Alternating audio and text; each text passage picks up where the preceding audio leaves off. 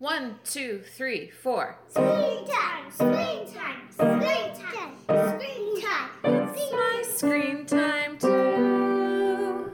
Hello, and welcome to It's My Screen Time Too, the podcast where two moms review the best and worst in children's programming, from Netflix reboots and YouTube shorts to Disney classics and Pixar blockbusters. We watch, you listen. Find out what you can tolerate watching for family movie night, what to avoid altogether, and what you'll want to watch alone voluntarily. I'm Deborah. And I'm Katie. And I have 3 kids. Tony is 12 and Libby and Nate are 9. And I have 2 kids. Jay is 7 and Kenny is 4. They are pretty darn adorable, and we both like to tell a quick story about how awesome or occasionally awful our kids are right up top, because in addition to being witty and incisive pop culture consumers, we're moms too. Deborah, what have your kids been up to? My kids have been going to a camp this week called Adventures in Cardboard.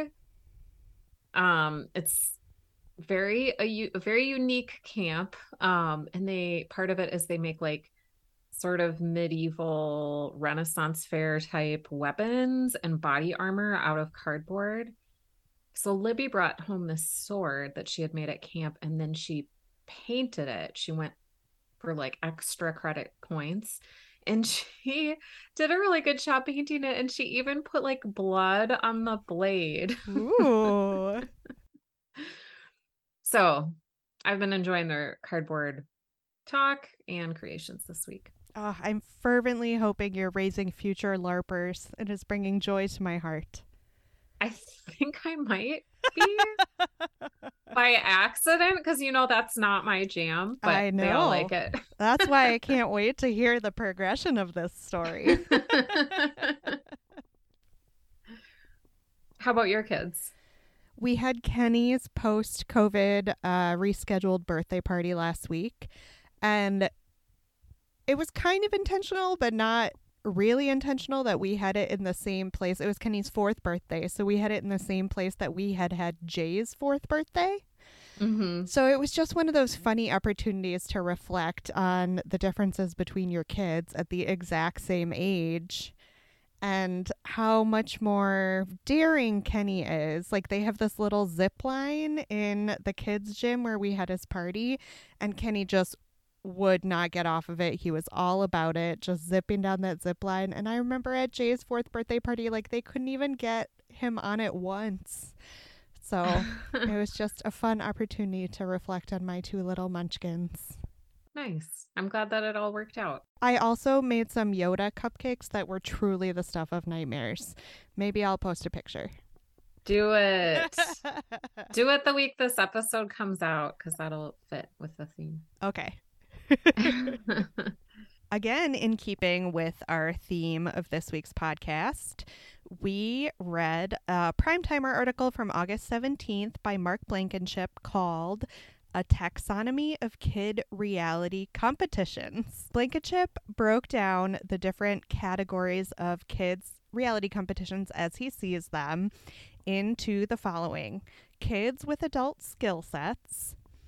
And that's where we would slot today's main topic, which, spoiler alert, is going to be Junior Bake Off, currently airing on Netflix. The second category was kids and adults together at last, and that's when the kids and adults compete on the same team. The one that I related to the most was Family Double Dare from our childhood. Yeah. Kids getting physical, which again, I feel like had a lot of good entries from our childhood, like Legends of the Hidden Temple and Guts and whatnot. Mm-hmm. Kids making communities, which is a very small subset. The biggest example of which was the failed Kid Nation, which I remember in like the early aughts got a lot of bad press for being dangerous to kids, because it was essentially like dumping them in isolated space to form their own community.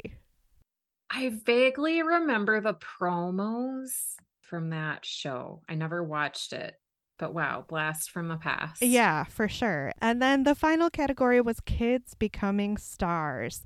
Again, a big reminder of our childhood. Obviously, I was a big watcher of Star Search back in the day. So there are so many of these kids' reality competitions, and they're kind of a blind spot for us. What did you think about this list? Did any of the categories resonate with you? Well, it made me wonder, where does like that Carol Burnett show that we watched, where does that fit in? See, I was thinking about that too, but it's because it's a reality show or a sketch show. It's not a competition show. So I think it falls outside Got the requirements for this article. But yeah, I was, of course, thinking about that. And we've talked recently about making fun. And what was the home makeover show we did for kids?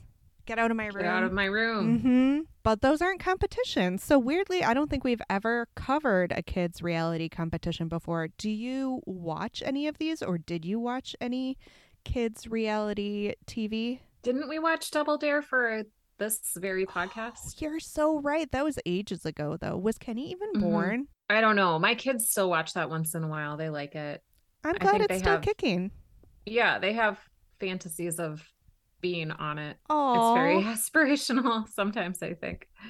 That is so like my own childhood. I was thinking about this going through all the stress of planning Kenny's birthday party, like all the different websites, the Pinterest boards, blah, blah, blah, trying to like get the theming right. And I remembered this book of birthday party themes that my mother had growing up that I just loved. I would just page through it and imagine having the Robinson Crusoe themed birthday party, even though I had obviously never read that book. And we also had one for Double Dare. It was like specifically how to plan a Double Dare birthday party.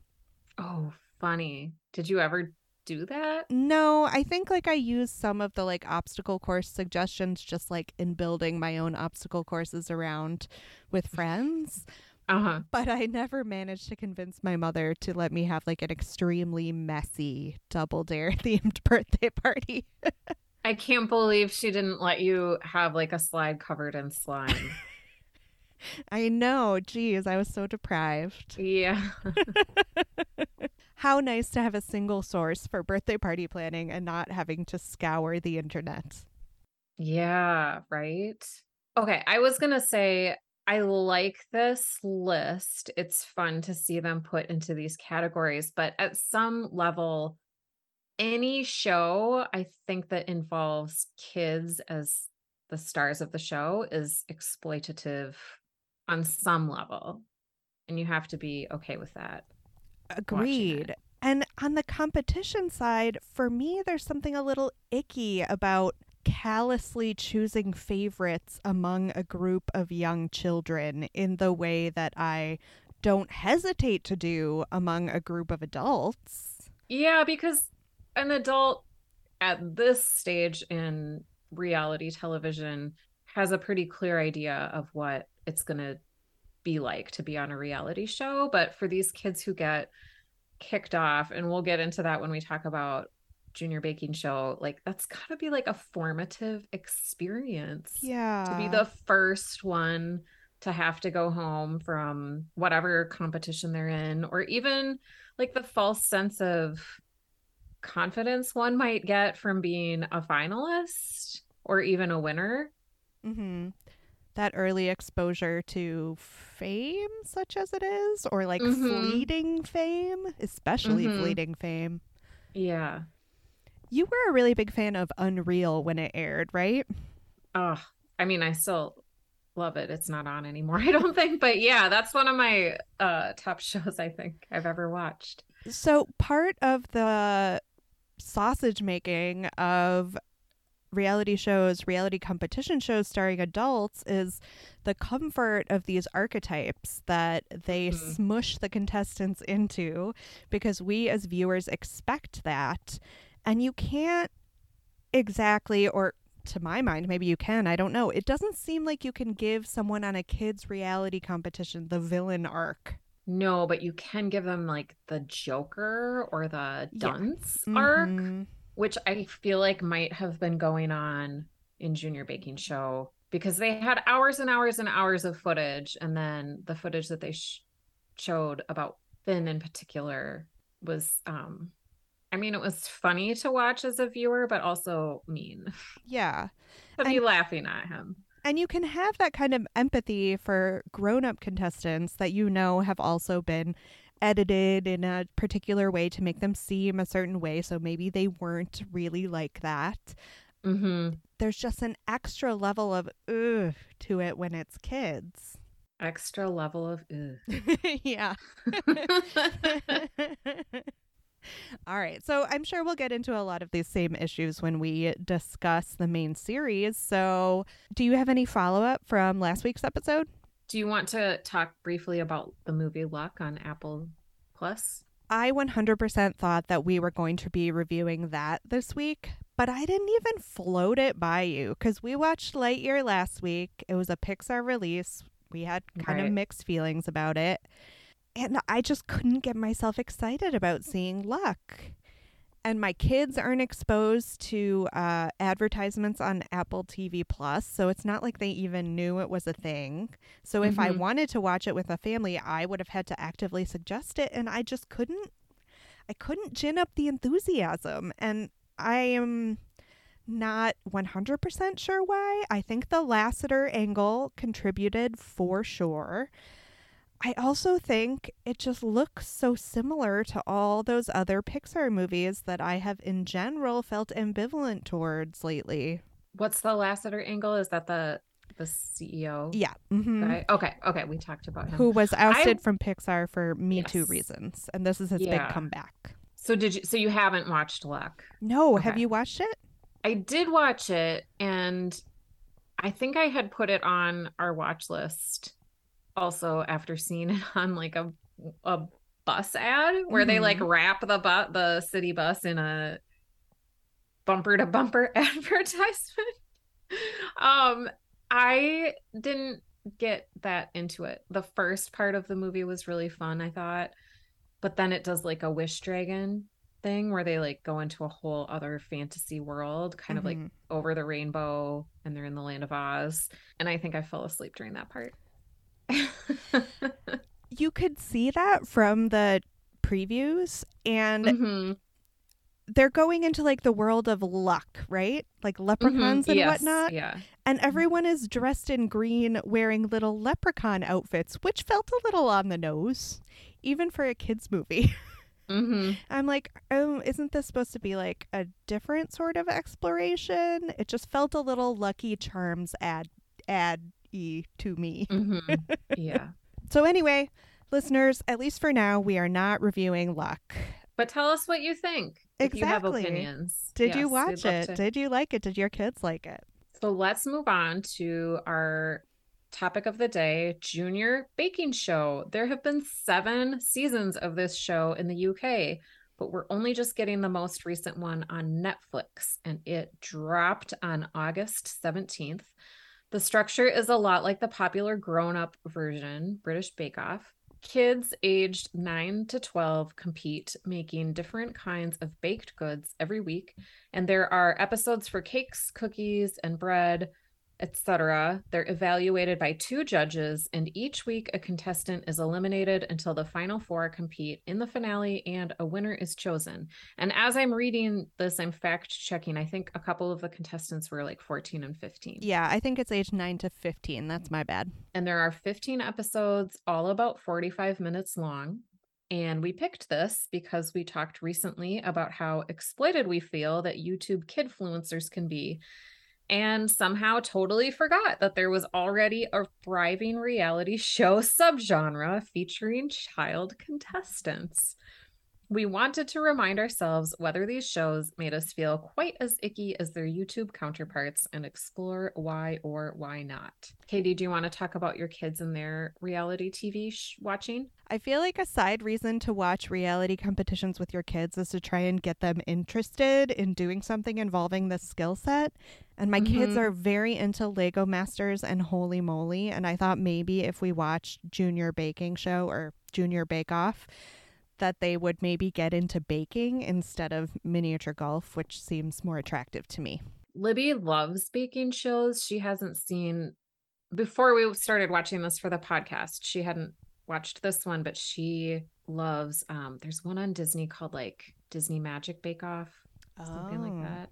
So I don't know. I love cooking and baking, and like I love reading about food. I love thinking about food. I love watching people make food on TV. So sounds like this is up your street. we watched the first 3 episodes since it's a competition show that involved weekly elimination. So season 1, episode 1, Heat A is Cake Day. Episode 2 is Biscuit Day. Episode 3 is Bread Day. We'll try to avoid spoilers regarding who wins or gets kicked off while going through the episodes one by one. And then we'll talk about our general impressions. Would you care to summarize episode 1, Cake Day, please, Katie? Sure, yes. So they structured each episode into 2 challenges. The first is a technical challenge where the kids haven't been given any advance notice of what the challenge is going to be. And that in Cake Day was Jaffa cakes, which are a weird thing that Americans do not know. They seemed like maybe a Little Debbie Hostess type store-bought thing. Yeah. Right? So their technical challenge was Jaffa cakes, and their showstopper challenge, which is the one they did get a chance to prepare for, was they had to make fantasy cakes, and they could interpret that however they wanted. I won't say who was eliminated or who performed particularly well.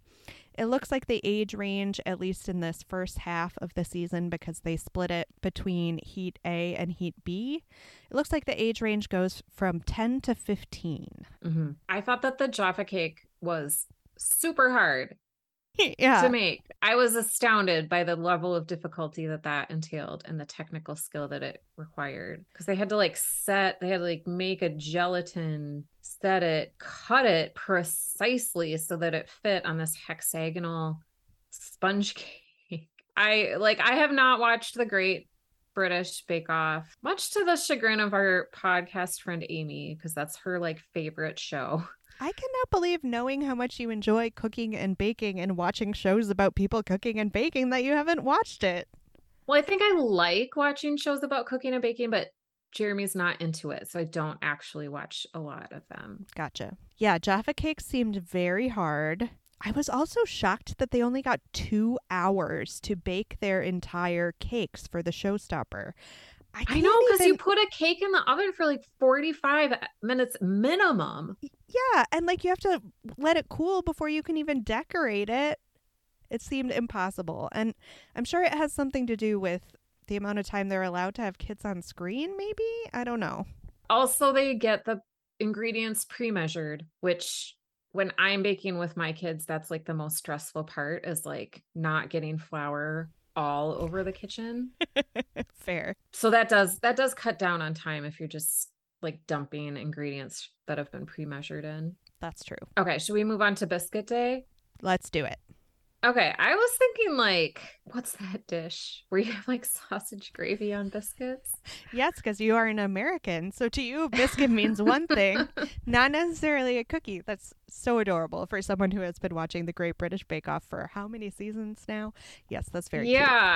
I did not realize until we started watching it that biscuits are cookies where this is filmed. And so the technical challenge was that the kids had to make, these are so hard, a chocolate chip cookie in the shape of a little tumbler glass, line it with a chocolate shell on the inside so it could be used as an actual cup, and then they had to mix up hazelnut milk to pour into the cup so that the judges could drink hazelnut milk out of the cookie cup and then eat the cookie cup. And then for the,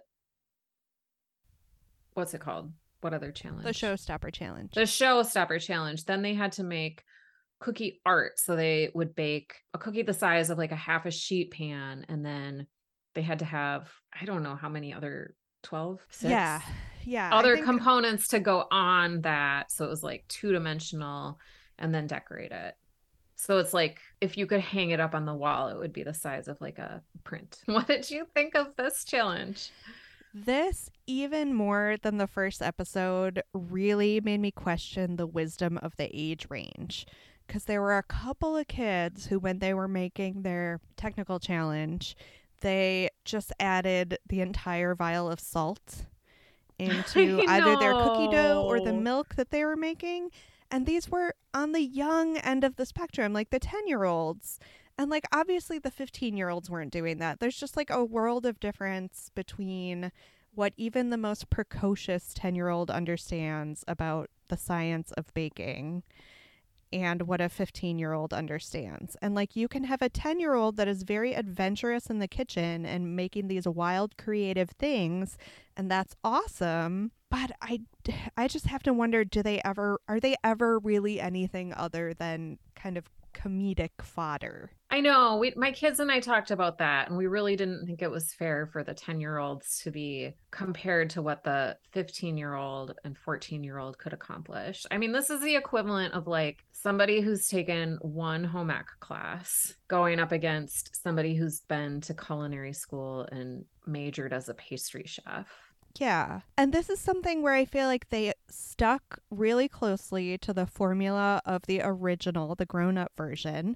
And I think kids as young as 16 can be on the grown-up version. And then they have like senior citizens on as well. And part of the joy of watching it is seeing these different skill sets and what the young people can bring to it and what the older people can bring to it.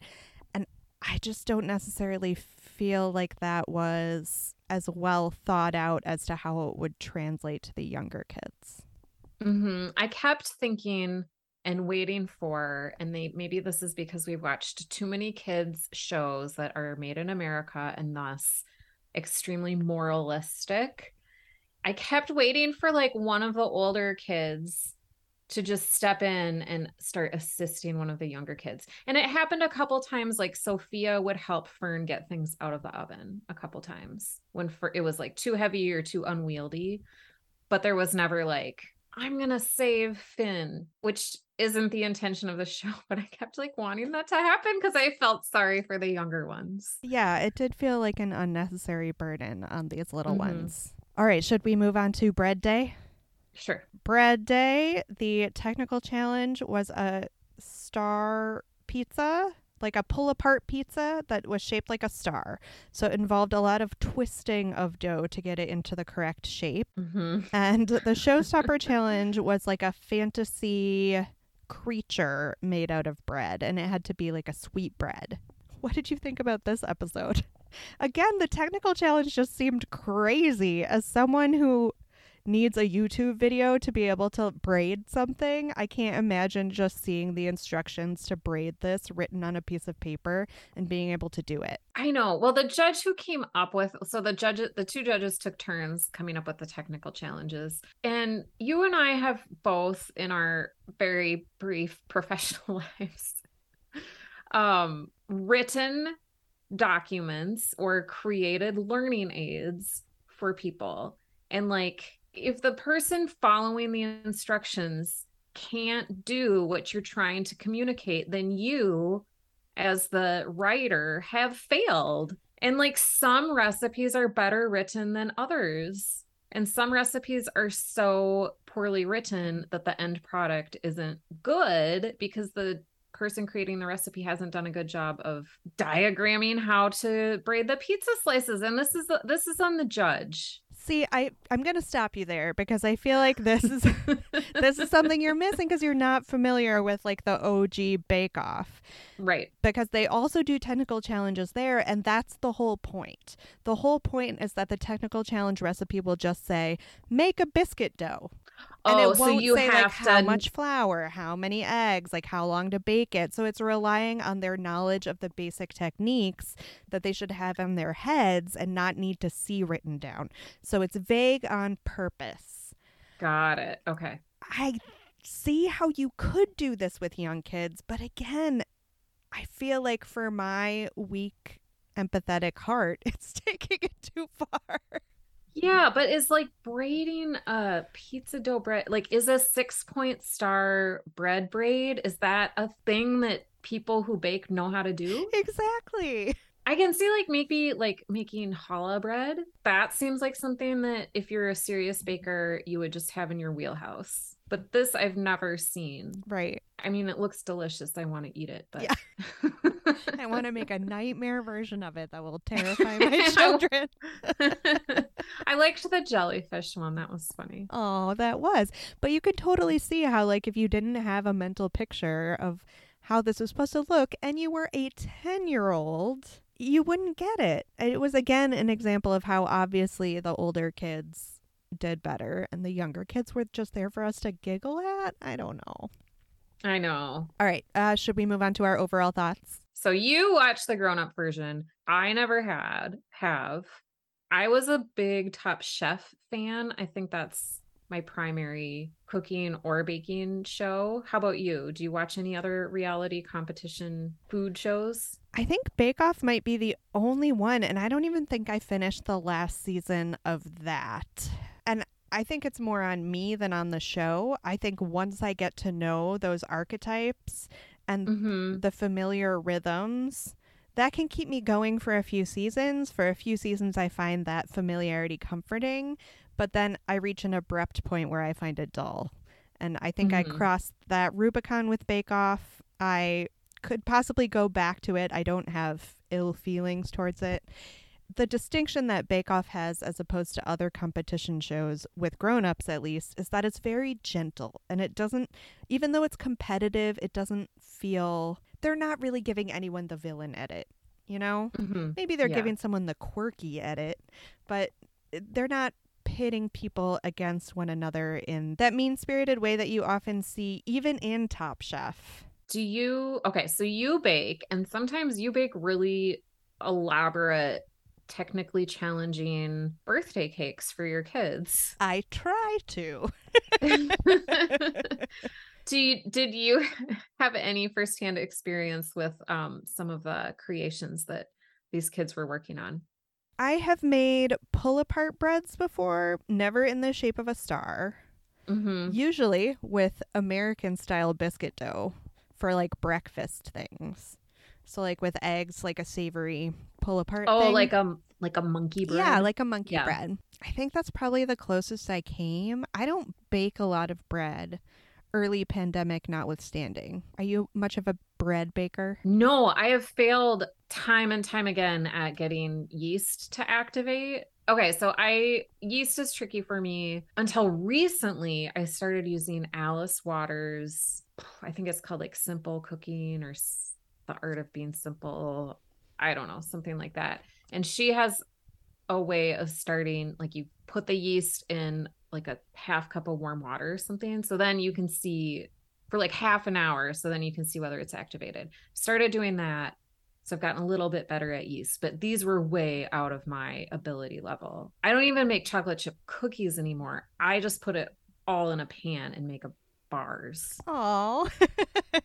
My kids like to bake more elaborate stuff than I do on my own. So I'm like their assistant when they attempt stuff, but I'm not very good at it. I would fail the technical challenges. Oh, for sure. Every time I would also fail the technical challenges. I would, sidebar, also cry way more than these kids do. I know. Okay, so the one girl, she's like really soft spoken. She's the triplet. Okay. A couple of times she had like a really disappointing thing happen, and she was so zen about it. She was like, no matter getting upset about this, it won't change it. I just have to accept it and move on. That is one of the fascinating things about this show and its grown-up counterpart, is in terms of we don't often think about how different British culture is to ours, but that whole stiff upper lip mentality is real. And y'all, we do not have that here. No. Can you imagine the American parents being like, feel your feelings, let it out. I know you're upset about that cracked biscuit. Just cry all your tears. I know. And nobody once ever threw or broke anything on purpose. Remarkable restraint. Yeah. Okay. So just generally, did we like the concept? No, I would much rather watch the grown-up version. I don't feel like it translated well. You? I did like it, but I think I need to see. I think once I have watched the grown-up version, I probably will be sold on that more. my kids really liked it. We had a lot of fun watching it together. That's awesome. That's the ideal. That's what I was hoping for out of this. I'm so glad. So we talked a little bit about where we think this falls on the exploitation scale. Do you want to talk any more about that?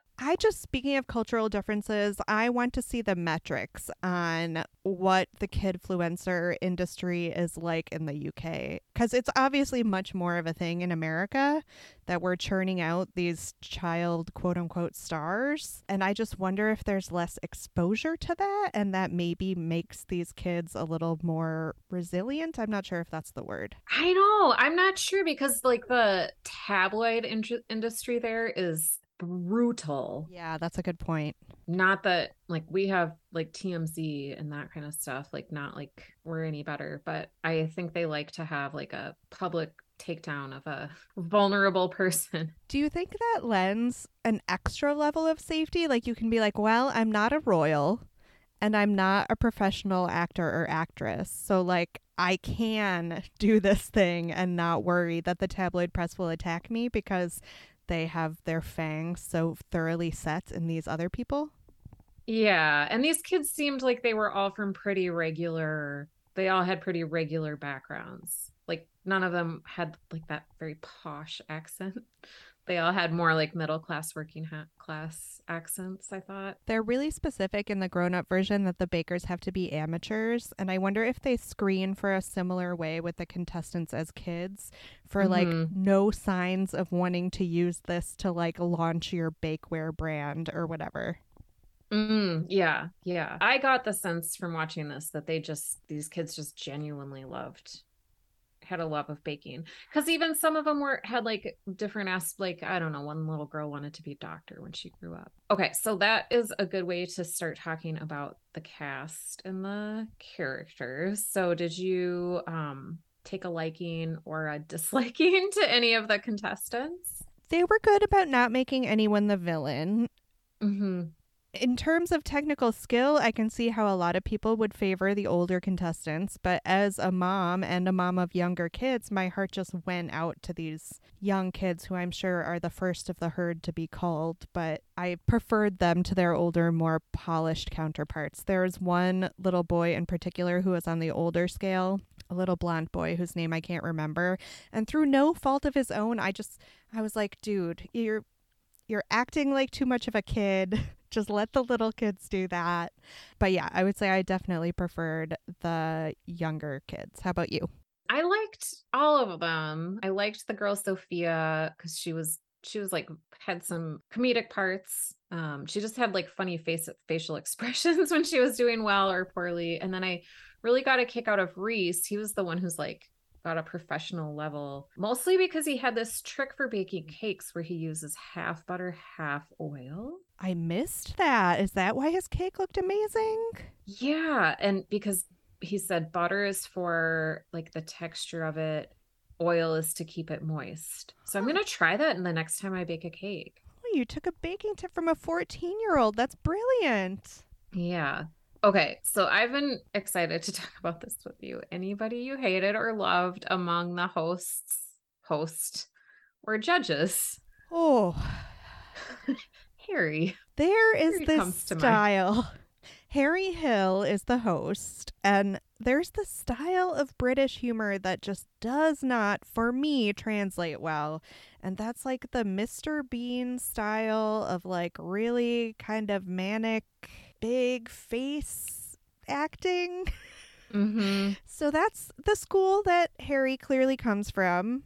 And it was just not my cup of tea. Also, I feel like a side job of the hosts on this show is to like comfort the contestants when things go wrong. I would think that job is doubly important in the version with children. And it did not seem to be in this gentleman's wheelhouse. Like, maybe he could crack a joke to try and make them feel better, but he's not going to be able to, like, pat them on the back and tell them it's going to be okay. No, he was supposed to be the levity, and I guess I would have described it as dad jokes, but I think you I didn't realize it was like a cultural difference. I didn't find him funny at all. I thought he was really annoying. And then he did this thing where when the kids were in the middle of something like very technically challenging, he would come up and like try to make small talk and be funny. And they would humor him, but they would clearly be focusing on the challenge that they're trying to accomplish. Thumbs down. I did think the judges were fine. And I really liked how they were able to, like a good like elementary school teacher, they were able to say something nice about everybody's entry into the competition, no matter how undercooked. Yeah. And flawed it was. Their criticisms were always super gentle, and I appreciated that a lot. And also constructive, because they were like, the next time you try this, you should leave it in the oven for the full time. Yeah. Okay, so did you have any thoughts on the look of the show? It's outside under a big tent, which I found surprising. Is that how the Great British Bake Off is filmed now after post-COVID? Always been. The tent is like an iconic part of it that they feel like they can't move away from, but like climate change just means that it seems like a full 30% of every season, everything is ruined because it's just 1,000,000 degrees in the tent and nothing goes right. Oh, I thought it was because of COVID that they were doing outside. That is very interesting. Yeah, I know it's a cherished element at this point, but part of me is like, can we just move it inside on hot days? But it is kind of realistic because like the whole reason why I've never been able to bake bread successfully is because I'm always trying to do it in the winter and my house is really, really cold in the winter, which isn't a good environment for yeast to do its thing. That's true. And it does add another like surprise element, which again works well to me in the grown-up version of the show. But I would worry about it really throwing a 10-year-old off his or her game. Yeah. Okay. Thoughts on the length and the structure. There are 2 heats in this season. So there's like a whole other group of kids that we could watch later. Yeah, I guess. And I'm not really sure what the thinking, maybe because they wanted to have more kids and they just couldn't fit that many in the tent at first. Do they pit the winners of each heat against one another? Yeah, I think they must take the top 2 from each for the final. Interesting. So the grown-up version has 3 challenges per episode. Do you want to talk about this? Because you are... Yeah, it's one of my major quibbles. There are 2 big structural things that I need to speak to. I must speak to.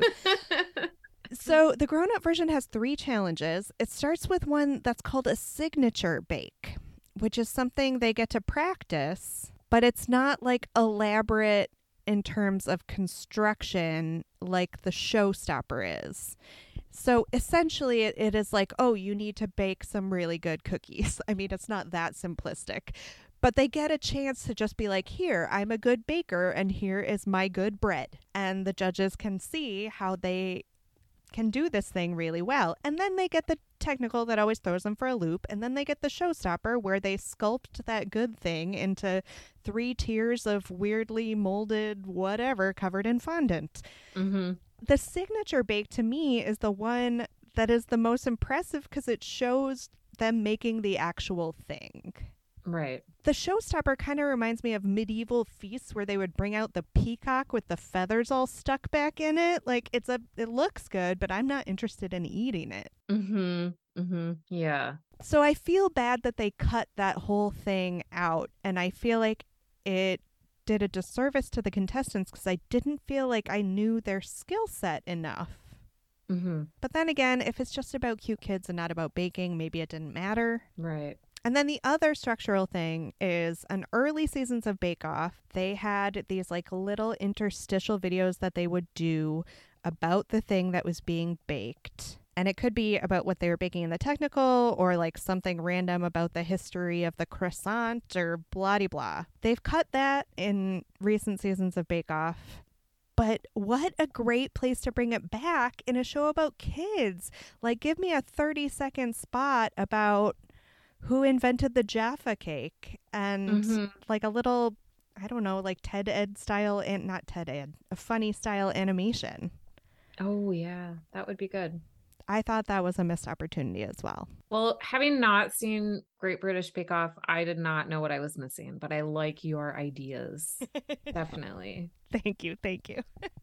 And I'm just more and more intrigued now. I have to watch the grown-up version. So it's hard in a reality competition that's based on a grown-up version to compare this to a movie or show for grown-ups. But were you able to do that? Yes, because the earlier seasons of the original show were known for having two amazing hosts that were excellent at doing exactly what I just criticized Harry for not being able to do, which is to adequately comfort the contestants when something goes wrong.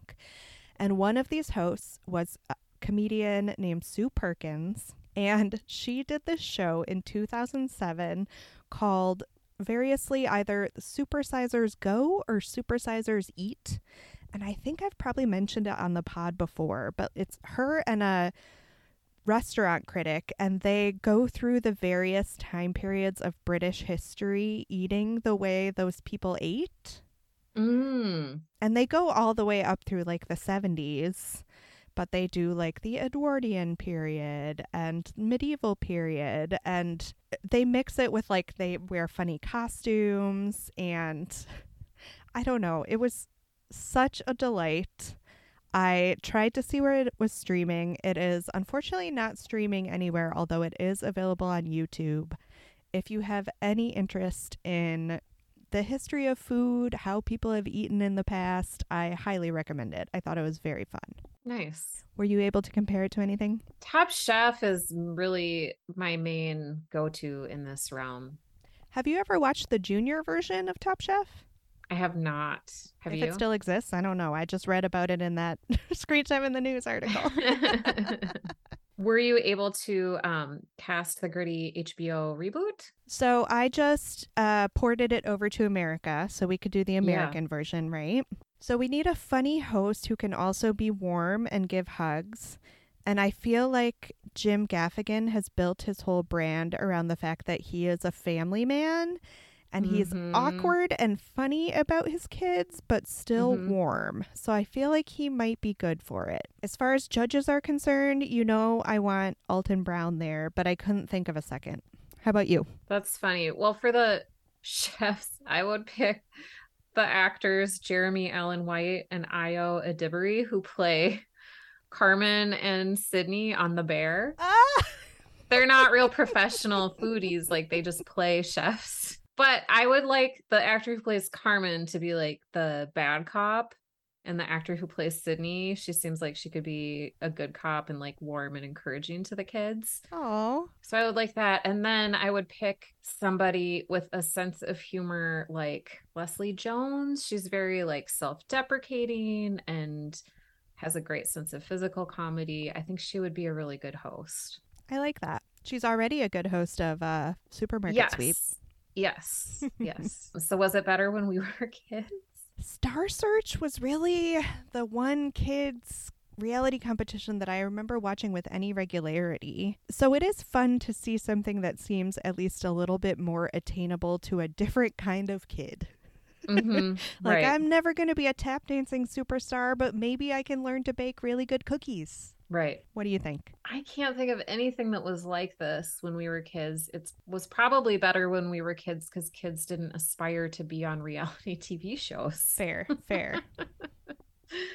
Would you ever watch this alone voluntarily? I found this to be so much more stressful than the grown-up version because I was just worried so much for those little kids. So I would not revisit it alone voluntarily. No. How about you? I would definitely watch it with my kids. I would not watch it by myself, but I do want to watch Great British Bake Off. So like sort of I would. So 10 seconds on whether this is good for our kids. I gather you had a positive experience. I did. So I would say, yeah, it's fine. Yeah, I don't think there's anything actively wrong unless you are very concerned that your child might be susceptible to the allure of someday being on reality TV. Then I guess if you're looking to cut the genre entirely, I will say that it was not for my kids, but that doesn't mean that it couldn't be for a 7-year-old. I don't know if a 4-year-old would ever really super get into it, but... Ratings? 4. I was going to say 4, too. I know it sounded like I had a lot of complaints. Yeah, I thought you were going to go low. But it's still so much better than so much of what could be out there. Yeah, good point. Thanks for listening to this episode of It's My Screen Time Too. If you enjoyed our show today, please share it with someone you think might enjoy it. You can find us on all the socials, Facebook, Instagram, and Twitter at MyScreenTime2, or send an email to myscreentime2@gmail.com. We'd love to hear your show or movie suggestions, article recommendations, or general comments about the show. Our website is myscreentime2.com. Our theme music was composed and performed by Deborah and her adorable children, and our podcast is produced by me, Katie. Tune in next time for more real talk about the movies and TV we watch with our kids because we have to, and sometimes because we like to. Bye! Bye.